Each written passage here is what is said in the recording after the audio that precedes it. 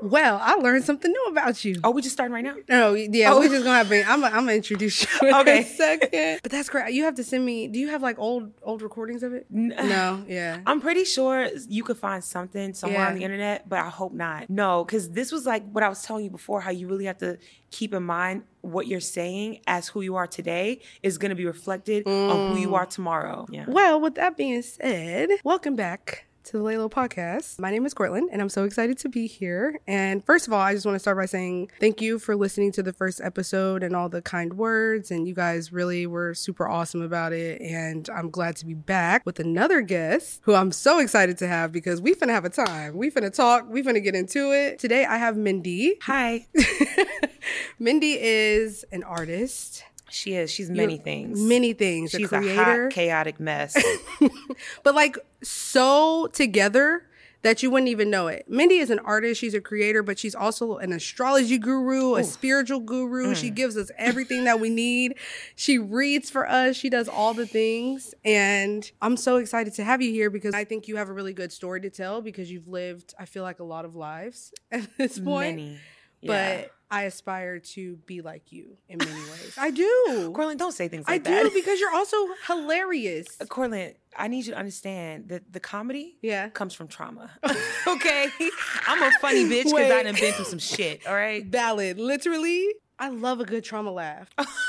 And I think we're going to have some good ones. You were born in New York, right? Uh-huh. And you're Haitian? Mm-hmm. Oh, yeah. Sure am. Got Born in Brooklyn, New York. Yeah. I know people are always like, oh, I couldn't even tell you from New York. And I'm like, yeah, because TV raised me. TV did? Yeah, Seventh Heaven taught me how to speak. That's why I'm so eloquent. That is the whitest show you can possibly. Seventh Heaven raised you? Listen, I grew up watching my mom's stories, so General Hospital, all that shit. And then my grandma, she didn't speak a lick of English, but she had her favorite shows. Yeah. So we always watched the same shows. Seventh Heaven. Okay. She loved it because daddy was a pastor. Mm-hmm. Family Matters. Yeah. She would always find a way to watch that because she thought Steve Urkel was hilarious. Yeah. And then Nick at Night, she would always watch I Love Lucy and Three's Company. You would never know that you grew up in a Haitian household. Listen, we was having conversations about I Love Lucy in Creole, though. Like, I was explaining to her what was going down in Creole, and it was a hoot. My granny was my best friend. Really? And I have an older sister, I have cousins, but they all hated me. So, yeah, I was a snitch. I was a snitch. Oh, see, okay, you want to know what's funny? Every Cancer I know... and I'm not trying to bring astrology into everything, but y'all, this is what we talk about. It's true, though. Every Cancer I know, my brother is a Cancer. Y'all have the same birthday, July 12th. Shout out to him. No. No, I love my brother. But y'all are like the funniest, coolest people, but he snitched on me all the time. Let me tell you, I know the reason why I was a snitch. And it wasn't that I liked seeing people get in trouble. It wasn't that. It was...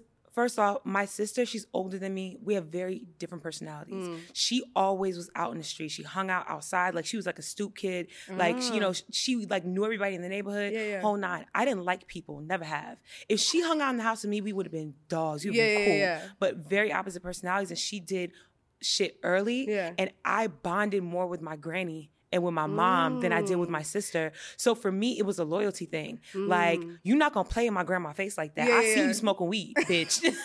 Like, don't Granny, disrespect the house. Don't play with her. Because she came in the house and my granny was like, what's that smell? And you lied to her face. Don't play with my grandma. I was like, y'all are literally the same person because I started... I'm going to tell myself. Go ahead. I was a wild child. See, at 14, from 13 until probably 16, I was doing a lot.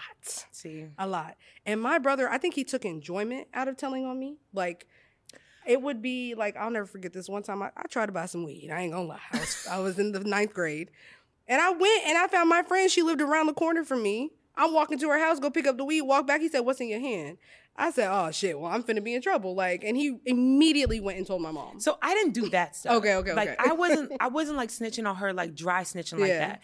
It was more so when my mom would like question me. I'm not gonna lie. Like, if you don't ask me, don't ask, don't tell. Okay. But if my mother, like my granny be like, what's that smell? Why she smell like that? It's weed. Oh, the way and she was doing wild shit. Sorry, sis. Listen, we not even cool like that, but we kind of cool right now. My bad, girl. But it's fine because everybody already knows she was a hot mess. She was out here like getting drunk, like bringing dudes into the house. Like she was messing with this 24-year-old that lived in our building. Birthday? Oh, she a Gemini. It's in June. Oh, no, she's not a Gemini. I'm a liar. She's a Cancer too, but she's a first day Cancer. Gotcha. She got Gemini tendencies. But it was stuff like that where my mom always told me, your sister is going to get killed. And I'd be like, I don't want her to end up dead. Okay, I need to talk to your sister. Me and your sister need to have a conversation because, girl, what was we going through? Listen, people grow up real fast in the inner city. I be trying to tell people, like, when you grow up in the suburbs, your childhood, I'm jealous of people that got to grow up in the suburbs. Yeah, because I was, like, accustomed to things way too early, like, way too young. And I tried my hardest to stay innocent and stay young. I didn't start cussing until I was 17.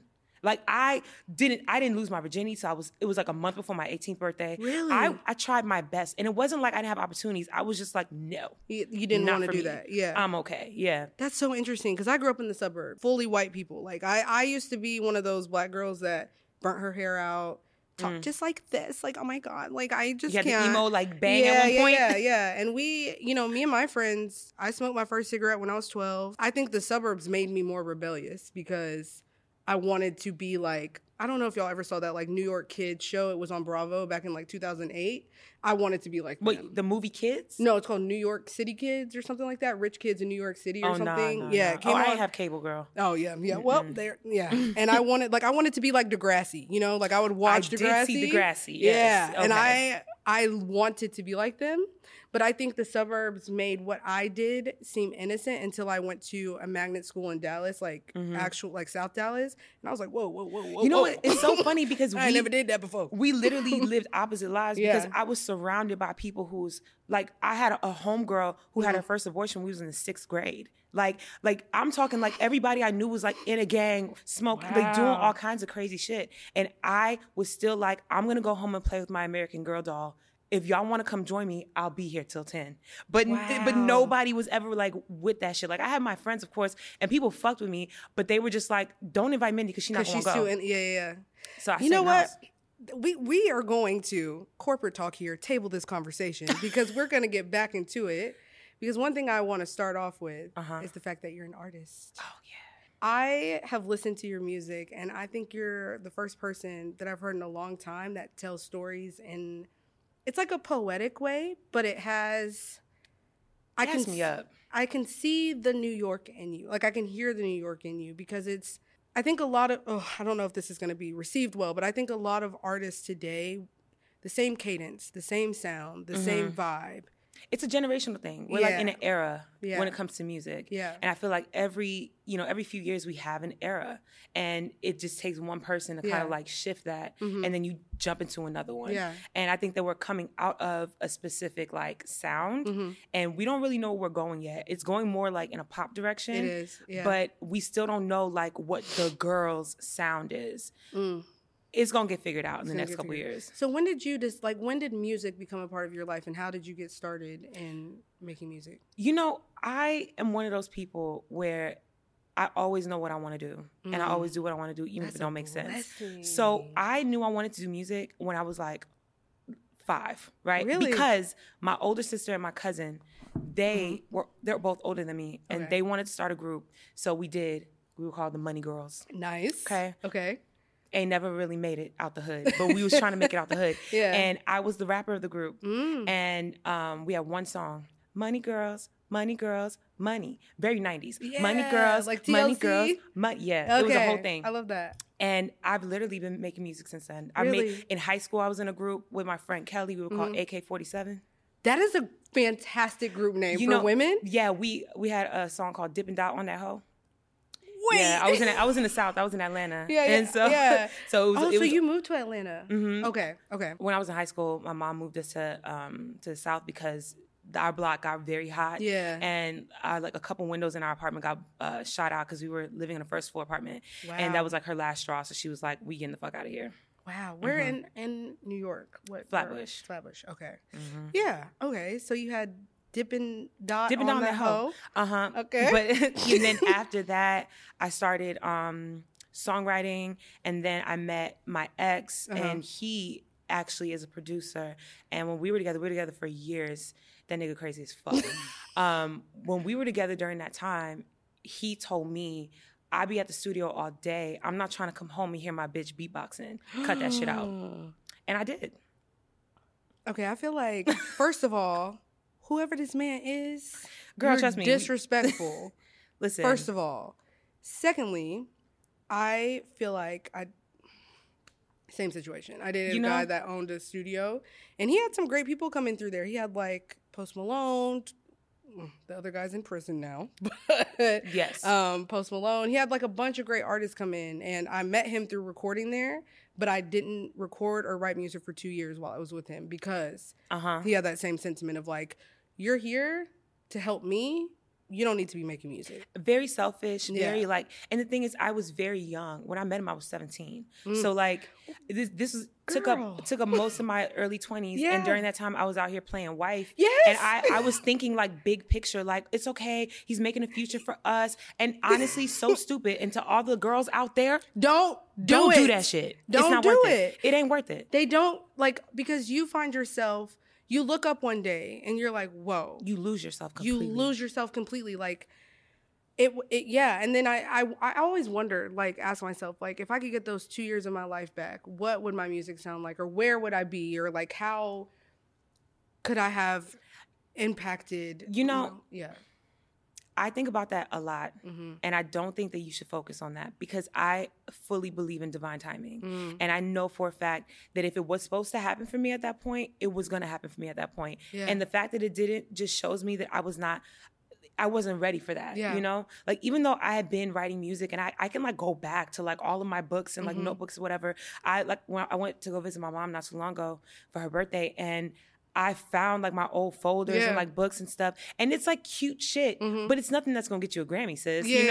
Like sweet. Back then, what I thought was really good, it was mid, you know. So you need the growth, something. Exactly. And I feel like throughout all the years of me, you know, wanting to do this and like chasing the dream or whatever, I was never really prepared for it, and I think that right now I'm in a different space. And like the music sounds different and the direction I want to go towards is very different. And I don't think that I knew who I was for a really long time. And now I know who I am. That's valid. You know?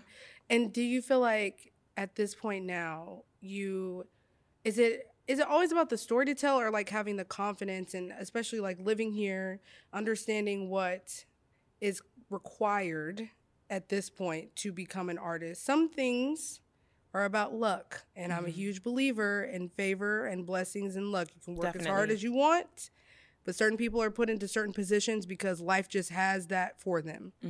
But I also understand that there's something kind of required from artists and from people in order to make it. And everybody doesn't have that, like, that grit and that. It's an it factor thing. Yeah. And the it factor really is a real thing.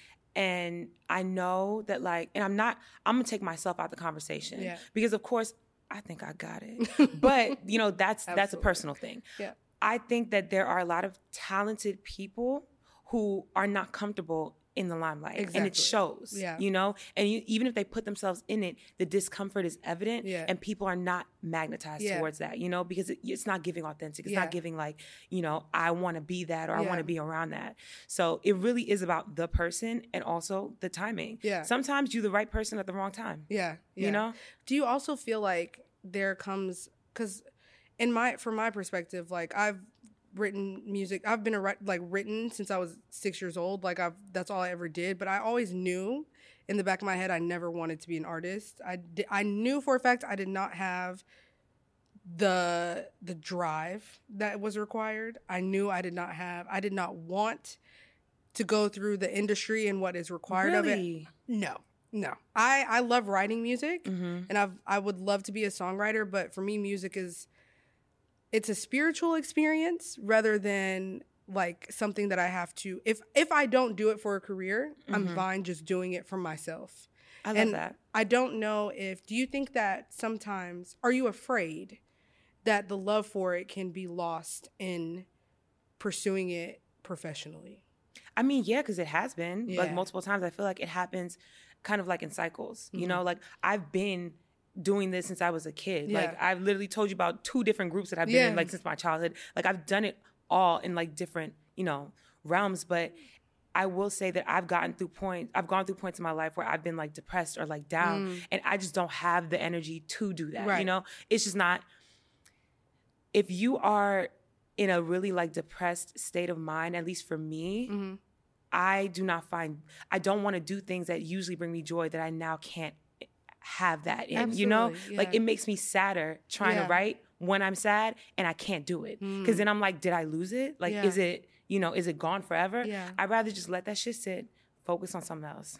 So as like a creative person, do you feel like do you have like a mood, a setting that you have to do, or where do you find inspiration from? I like being by myself. I don't know how I've been in a few like writing sessions. It's so distracting. I don't understand how people can be in a room with 12 other people and y'all are all writing to the same beat. Like I can't do that. Yeah. I don't even like being in the room with the engineer, or the producer. Send it to me or give me my headphones. I'll go in another room. Yeah. I'll do my thing and then I'll come out. But have you ever thought about learning how to kind of I've done it. No, I've done it before. Like it's just not the ideal situation for me. Like it's not impossible. I just don't like it. I feel you. Like sometimes it's about, look, I just need to write and get this out of me and not have to worry about the gets and gadgets and the things. And everybody has their own process, which is why I'm curious, because you've been doing it for so long. And I'm always like, when somebody tells me they're an artist, the first thing that pops in my mind is not, what does your music sound like? What is it giving? It's, how do you create things? I'm very interested in like people's mind in creating. I romanticize my entire life. So I'm really big on like ceremony. So I do the same thing every single time.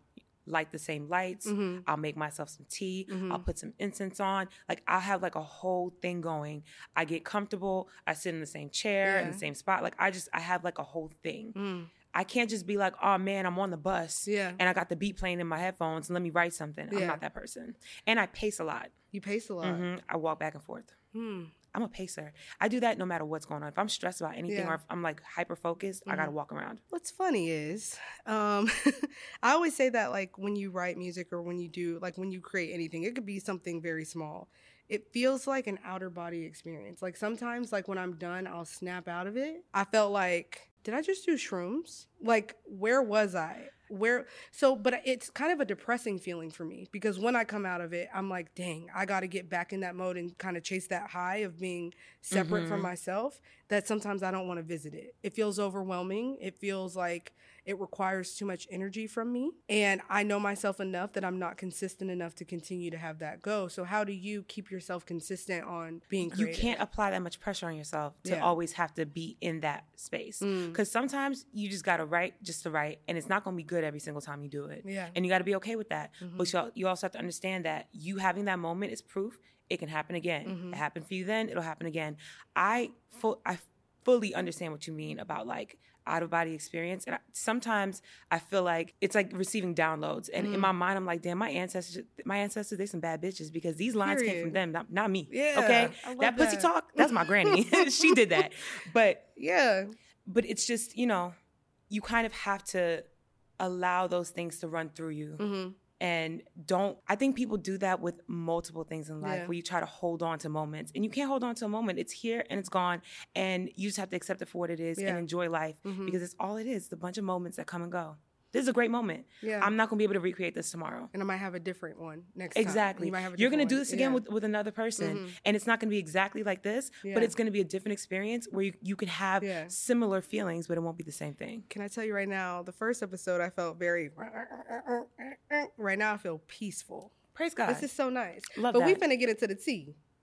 Because you are a single woman. I am a single woman. But the first question I want to ask, this is tied to music. How do you balance prioritizing your craft, but also prioritizing relationships? Because sometimes I feel like that there's a give and take in making sure that you have time for yourself and what you believe in and what you dream, but also having room to not cut yourself off from experiencing love and people. It doesn't just have to be romantic. I am talking about romantic, but platonically, sometimes it's like, man, I don't got time for y'all. How do you make that? I don't know. And I'm not going to lie. I don't think I've ever been consistent with my music in a relationship. Never works. Ever. I'm telling you. Like, I know for a fact that every single time I've been in a relationship, like, I might still, you know, show up and like work on one thing here and there, but it's not the way it is when I'm heartbroken. Yeah. Oh, I am locked the fuck in. And it does, and I know it's like that because it makes me feel better. Yeah. You know, when I'm happy, I'll still work on things, but I'm more focused on like, all right, I gotta get to this bag. I gotta do this. I want to be outside with my friends, whatever. But like when I'm in love, I'm up under whoever that man is. Yeah. And that's why I feel God won't let me find my man until I make it. I know, I swear. I don't mean to laugh. No, because no. that's valid, but it's like, no. I genuinely, get some love. I fully believe it. Listen, mark my words. Y'all see, look at my eyes. I promise you, the day I quote unquote make it, I'm gonna have a nigga right afterwards. I promise you. Ooh. I just know it. I feel it in my spirit because I know that I can't get to that point with one. And I know I'm ready for one. Let me ask you, what does make it feel like to you? Because I think it looks different. It does look different. I think for me, make it is just when you get to a point where you're no longer striving to be acknowledged. When you're just maintaining, to me, that's making it. So it's not financial. It's not necessarily, but it's to just say, this is what I put out into the world and I want to know that somebody is listening. Yes and no? Yes and no. Okay. Because again, it's not solely based on like the validation. Yeah. It's more so about, okay, well, I've put things out that I'm proud of. Yeah. You know, like I could go and press play on any of the songs on my Spotify and not cringe when you listen to it because I'm proud of everything. I could pull up a video and be proud for you to see it. I know that when people are discussing my music, even if there's a couple haters in the room, overall, people are fucking with it. To me, that's like, okay, I've done something. I have a question. Y'all don't know that Devontae's in here, but he's here. Hey, Devontae. I need my phone because I wrote some questions down that I want to get into. Hey, Thank you, my friend. Look at the muscles. So fine. Okay. So I want to talk more about kind of being single, but like also dating like in LA is really shit though. You know, I feel like dating in any major city is pretty shit. I lived in New York for a year and moved back earlier this year. And even out there, it's still shit, but it's a different kind of shit. In New York, you will find men who will pretend like they want to be your man, you know, and they probably will give you a title, but they'll be fucking everybody else too. Out here, they're not gonna front and act like they want a commitment, you know. They don't want that. This is what I got. This is where I'm at. This is what I can provide for you. Plus, I feel like I don't get as much appreciation out here than I do in New York. Like in New York, I'm a solid 10.5 in New York. I promise you, I go anywhere, people will compliment me. Men will walk up to me and be like, "Hey, I just want to, you know, talk to you, whatever." Out here, hard pressed. I'll get asked out once every 2 months, maybe. And I'm talking, but what is just y'all like, own in California? But you know why? It's because California got a certain type of woman. I was about to say, it has nothing to do with how attractive I am. It has everything to do with the fact that I'm a dark-skinned Black woman. It's like you go to Texas. Oh, appreciation. Because they love it. They like a lady South, with they love me. They like a lady with a little bit of something in they. You know what I'm saying? Know? Like a little meat, a little something. But I understand that. Out here, it's very different. And the thing is, it's not that they're not attracted. Because I'll catch you looking. Y'all not gonna say nothing though. Ooh. You know? Because I'm not what they're looking for. And that's okay. That's all right. We were talking about my old podcast. Yeah. Me and my best friend, we had a podcast. And she is a beautiful mixed woman. Okay? Yeah. We had the podcast and I was complaining about dating. And like, bless her heart, she understands that it's harder to be a dark-skinned Black woman, but she doesn't understand what that means. So for her, we're both on the dating apps and she's like, Mindy, it's hard. You know, everybody's hard. It's hard for me too. And I'm like, nah, girl, you don't get it. So I was like, let's try something. So we spent a day and literally both of us only matched with the same niggas. We only swiped right on the same men just so we could see how they interacted with the both of us respectively. Did right? it hurt your feelings? Oh, bitch, I was hurt. I was hurt for months. I was hurt for months because we sat next to each other. We were doing this and we were sending out the same responses and just like saying the same things to these men, and the way they were approaching me versus the way they were approaching her, there were certain conversations where she legit was like, Mindy, block them, we're not continuing with this. Really? Yeah. Because like one man in particular, he hit her on some like, you're just so beautiful, like let me take you out, when are you free, would love to take you to dinner. Dude hit me in the same breath, yo, I got a hotel downtown and now you want to pull up? Disrespectful. And I was like, no, what about a date? And he was like, LOL. Disrespectful. Y'all are trifling. Yeah, listen. Because let me tell you something. And you know what? I'm not. Okay. But the thing is, I will say this, like, even though it did hurt my feelings, it really didn't. It opened your eyes up. Because you can never hurt my feelings if I don't give a fuck about Exactly. you. You know? Exactly. Only people that can hurt my feelings are people that I care about. Yeah. So like my ego was bruised. Yeah. But I had to remind myself it has nothing to do with your self-worth. I mean, it doesn't reflect who you are as a person. All it does is reflect who these people are. You know, there were certain people that we were both looking for. Like she found one guy who's fine as hell, and I was like, oh, I gotta find him. Keep swiping. Yeah. Could not find him. Right? She sent me his page because on Hinge you could do that. You could send people people's like profiles, or at least you could back then. And I couldn't open it up. Come to find out, he only had it set to every race but black. And because she's mixed, she had it on white and black. It popped up for him. So if you were not mixed or non-black, he didn't want to see you. What is y'all's beef with black women? No idea. What is the beef with black women? I wish I knew. Is, you know, especially because I will say most of my friends are black, but most of them are also mixed. So I will say 90% of my friends are black and white women. And I could always feel, I'm not light skinned, so don't ever say that. Girl, you on the edge. Don't do that. I'm teetering. So, but with them, I could always see the clear difference of like, oh, I mean, I don't really care for men anyway, but you can always feel the energy shift. That's the thing. For me, this is what bothers me about men, period. Men really base their level of respect for you off of how attracted they are to you. And that bothers me because I could see an ugly motherfucker right now and I will still say good afternoon, good evening, good night. Or I'm not going to sit here and be rude to you or treat you like you're less than because I'm not sexually attracted to you or you don't look like someone I would want to date or fuck. You know? Give them the opportunity to show. I saw a TikTok. That's my first sentence of every sentence that I start is I saw a TikTok where this guy said that men date women from 0 and women date men from 100. So you have a man that's going to see a woman and it's like, oh, maybe it's 20 or 40 or 30%, but it's like, oh, she's attractive, she's pretty great. But the expectation of who they're going to be is not there. Whereas women see a man and they start conversating with them for a little bit and they're like, oh, this is the bar.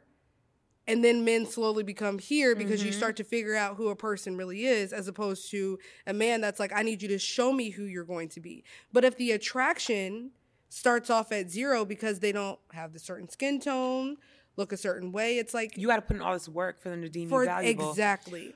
You know, it's crazy to me that we're still dealing with these issues after we've had... How many podcasts are in this world? How many conversations have you had at your big age that you still have this mindset? Like I was this year talking to a man, you are 34 years old. And his version of a compliment to me is, you know, one thing about me, if I ever talk to a black girl, she always gonna be fine as hell. That's a compliment to me? Are you kidding me? You are black. You are a full-blown Negro. Are you kidding? I don't like that. Especially one thing I experienced a lot growing up was, and this is, I think, I don't want to say a privileged thing to experience, but it is something that bothered me and it was upsetting to me, but I don't know if it was disrespect. Like, you know, everybody has their experiences, but I would get told, you know, you're pretty for a black woman, but also that I can't be black, fully black. Like, oh, like you got to be mixed with something. Like that invalidates how pretty I am because my dad or my mom has to be black or white or mixed with something. It's like, my last name is Washington. What are you talking about? That is the niggerishest name. Listen, straight off the plantation. Plantation, bitch. Okay. We was on the boat and you should have, you know, next time somebody asks you that, say master. What you mixed with? Massa. Okay.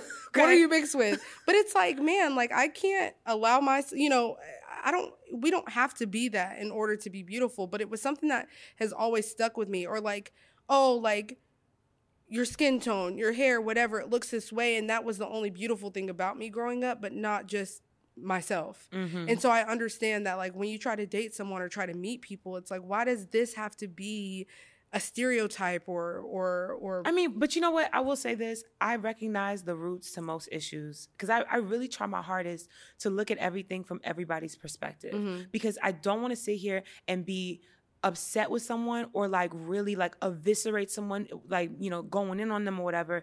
And I know that you're not even in control of your thoughts because you've been indoctrinated by, you know, so many different things in this world. And I know that as Black people, there's so much self-hate. I've experienced the most like colorism from other Black people than I have from anybody else. Like, you know? Yeah.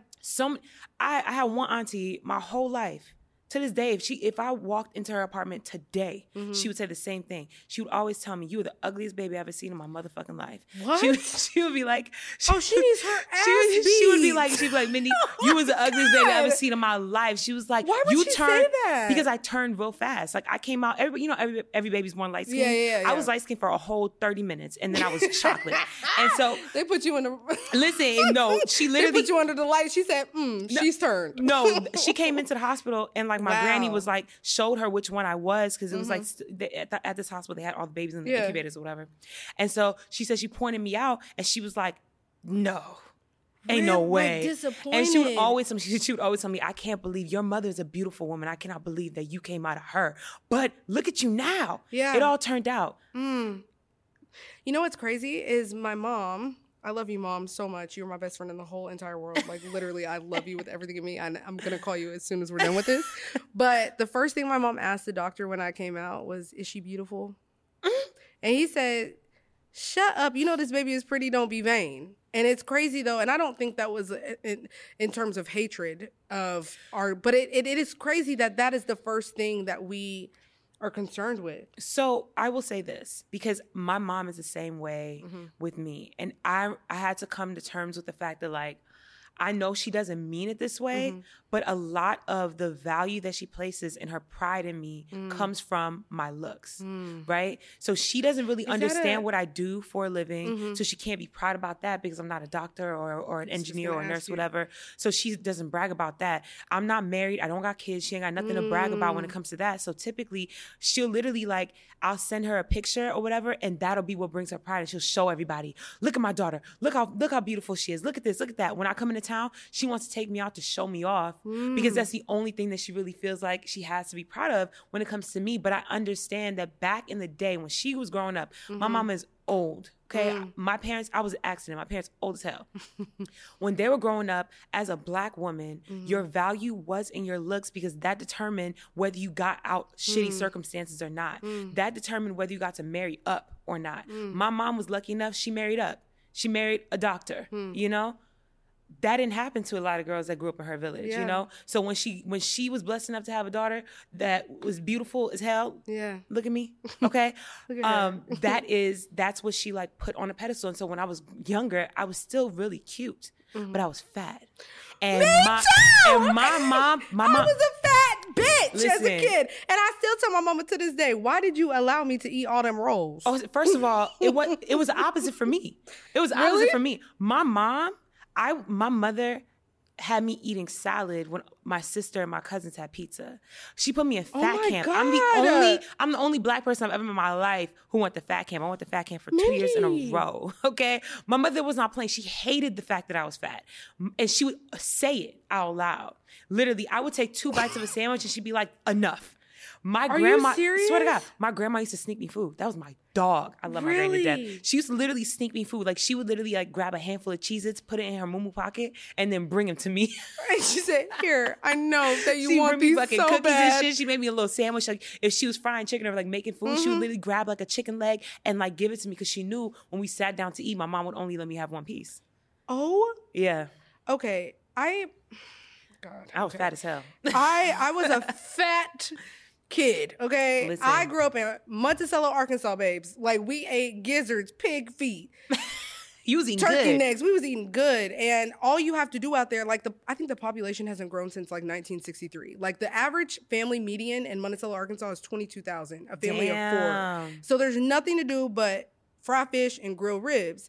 And I have a lot of food allergies, right? So my mom knew I was a big kid, you know? they did the whole like diabetes test in front of all the kids in school and like all that stuff. So embarrassing. So embarrassing. But I didn't have that same experience. I had the experience of my mom allowed me to have whatever I wanted. She only kept like all natural peanut butter, gluten-free bread. Like she was very healthy. That gluten-free don't mean nothing if you're eating 6 slices. If you're eating 6 slices. Okay. I would say I want one sandwich, but can we turn it into 2, 3, or 4?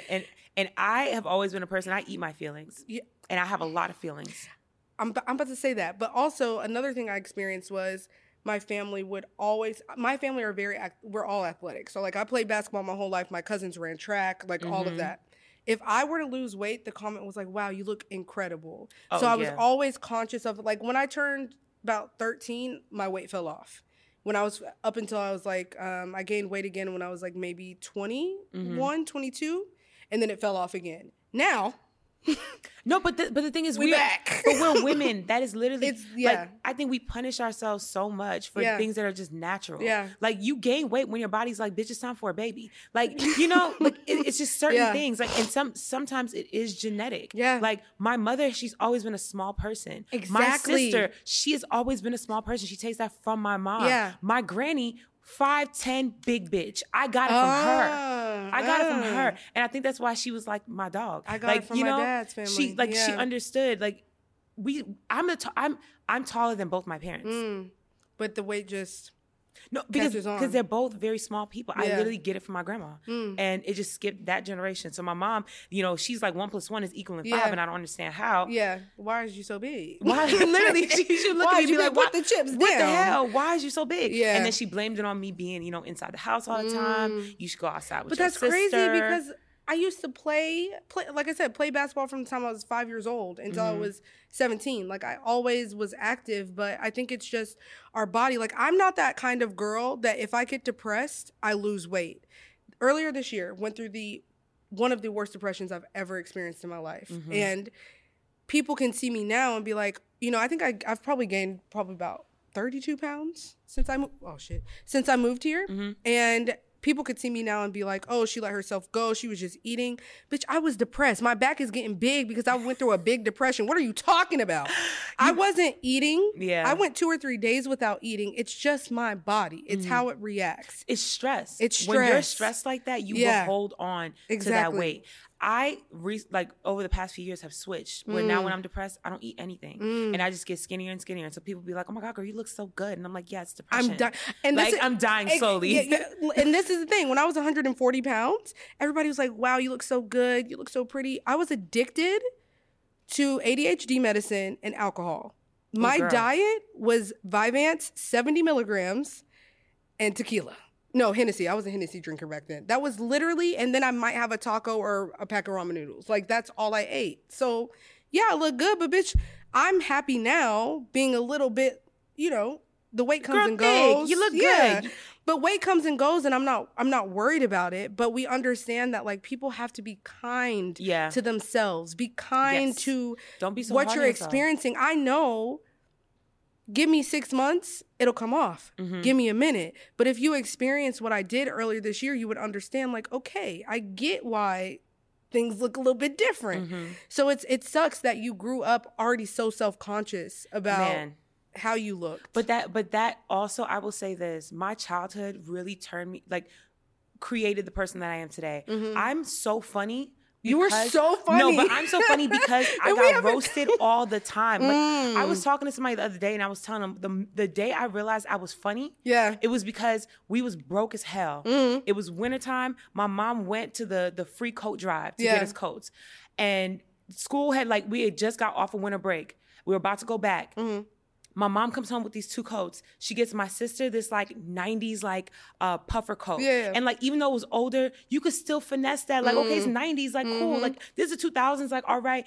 It still was, it was passable. Right. My mama got me this chocolate suede pea coat. It had fur around the fucking... I can envision it. Fur around the hood, fur around the cuffs and the bottom. It had those fucking buttons that looked like horns. But the problem is, it was big, so it literally went down past my knees. And it was the same color as me. It was the same color brown. So the first day I went to school, they was like, there go Little Bear. And for the whole winter, they called me Little Bear because I was walking around in this chocolate coat that was the same color as me. I'm sorry. Kids are so mean, but they funny as hell because Little Bear is crazy. So I had to literally fight for my life that whole winter. Yeah. So I had to learn how to roast people. And so that's why I'm so quick-witted, because the minute you say something about me, nigga, I already see about 5 things I could talk to you about right now. Shut the fuck up. Like, I had the opposite effect. Y'all bitches put fat ass pig on my locker. No, they printed didn't. out, yes, What in the no, Mean fat ass Girls? cow. They printed out cows and posted cows. Printed out cows. Posted cows all over my locker, and they put fat ass cow on it. Oh, shit. And then they took my book bag and they took it out and they pissed on it in the boys' bathroom. Are you No, Cortland, that's a hate crime. That's different. I'm talking about kids making fun of me. It gets better. That's it gets crazy. better. They took a bottle of mustard and sprayed it on me as I was walking by the stairs. Are they you were at the top of the. Why? Yes, because they were horrible people. So you have taken it as I'm now funny. I took it as I don't need to be here. Oh my God. But now it's like I get it, because I laugh at the fact that, like, wow, like, I love that you took that and made it powerful for you and like joke about it, because me, I was like, oh my God, like I wanted to beat their ass, but I didn't know how to fight back then. But now it's like I really had to teach myself that I am okay the way that I am. And you said, no, I'm going to roast you too. Listen, but like, I will say this, it made me very angry, but also quick-witted. But I was angry. I remember the first time I ever got in trouble at school is because I smacked the shit out of this boy because he was fucking with me. And he would not stop fucking with me. And I told y'all I don't like to cuss, right? So I'm working on that. I'm not that good. It's not cussing. No, I love cussing right now. But when I was younger, I never wanted to cuss. And so he was fucking with me in class, and I had said something, and I was like, you're gonna get me freaking upset. And he took that freaking and did a whole thing where it was like freaking, oh, whatever, like, oh, you're such a baby, whatever. Wow. I stood up and smacked the shit out of that boy. He fell down to his knees, put his hands in his face, looked up at me and was like, you play too much. Nigga, you play too much. Fuck around and find out. And I'm so glad you told him that. And one thing that I think this is why I'm so adamant about not having children right now, because parents have got to check in with their kids, see what's going on with their kids, feed into their kids, because kids are mean. Okay. They're horrible. No, but you know what? I will say this. Even back then, I knew the kids that were making fun of me had terrible lives. I knew. We was all broke, but they was a different kind of broke. You know? Like, they had parents that genuinely did not give a fuck about them. So that's all that they had. And I pitied most of them. So it was like, like, you can make fun of me all you want to, and it's going to get under my skin. I'm going to roast you right back. But I'm not going to let that get me down, because at the end of the day, I know why you're so mean. Hurt people. Hurt people. Every single time. And it's insane that we now, you know what? This is going to be cut out. We're going to talk about this after. Okay. But people are if you think about the world and that there are 7-8 billion people, and everybody is experiencing life at one time. Like, in this second, 8 billion people are experiencing life. What am I having that perspective of understanding, like, I don't know what people got going on, because if I look at my life and I'm just one speck of a person on this entire earth, hurt people. And I can't understand what they're dealing with. But that also doesn't mean that you can talk to me any type of way. Thank you. Because, bitch, I will tear your ass up. It doesn't excuse bad behavior. Exactly. But it will allow me to bring it down a notch. Because I be ready to kill motherfuckers. But then I got to remind myself, Mindy, they probably going through some fucked up shit right now. The other night, Mindy and I were out together, and somebody big bodied me out the way and almost knocked me into somebody's section, and I literally wanted to beat them up, because it's like, you are so disrespectful. But you have taught me it's not worth to just bring it back. Yeah, it's not worth it. Collect yourself. Because if you would have gotten to that fight, night would have been over. Okay, Devontae would have been pissed because he just ordered drinks. It would have been time for us to go immediately. We would have got put out that bitch. But I have to understand too, everybody doesn't have awareness. I learned that only 20% of people are self-aware. Oh no, I feel like it's less than that. It has to be 0.5. I do. Because if you guys, when you think about driving on the road, people coming into, a restaurant or a place 5 minutes before it closes, y'all are not self-aware. Yeah. And that's what we really have to. I've learned not to take things personally. It's not about me. It's always about other people. Yes. And what they're the key to life. Decenter yourself. You want to understand the situation. Decenter yourself. If you really want to know what the fuck is going on, do not look at it from your perspective alone. Bird's eye view it, and then you see if you really are the victim in the situation or not. I love accountability. I do. I have it for myself all the time. I'm not afraid to apologize to people, but I also know when you got me fucked up. Exactly. That's it. Oh, fuck. I wish we had more. Mindy, I'm really glad that you were here. But I do, obviously, the product of the week. I really don't even want to do this because y'all tore me up about that damn laundry detergent last week. Like, hey, I'm embarrassed. Why'd they tell you up about it? Because it was $90. Oh, girl. I mean, that is a lot of money considering, like, inflation. Code? I ain't got that yet, but I might have one next week. So just give me a minute. But one thing that I can talk about is you talked about detachment and like detaching yourself. So I'm going to do a book. What book? 5 Levels of Attachment. Okay. It's by Miguel. I have it at my house. You want it? Oh, you just gonna give it to me? It's an easy read. Yeah, I've read it. I'll give it to you. Okay, It's so good. It's literally like 120 pages, and it teaches you the art of detaching from your situation and it helps you have the perspective. So I think you guys should check that out. I'm going to link it in the description. 5 Levels of Detachment, 120 pages. Put your phone down, put TikTok down, put Instagram down, put all that down. Read that book and tell me it does not change your life.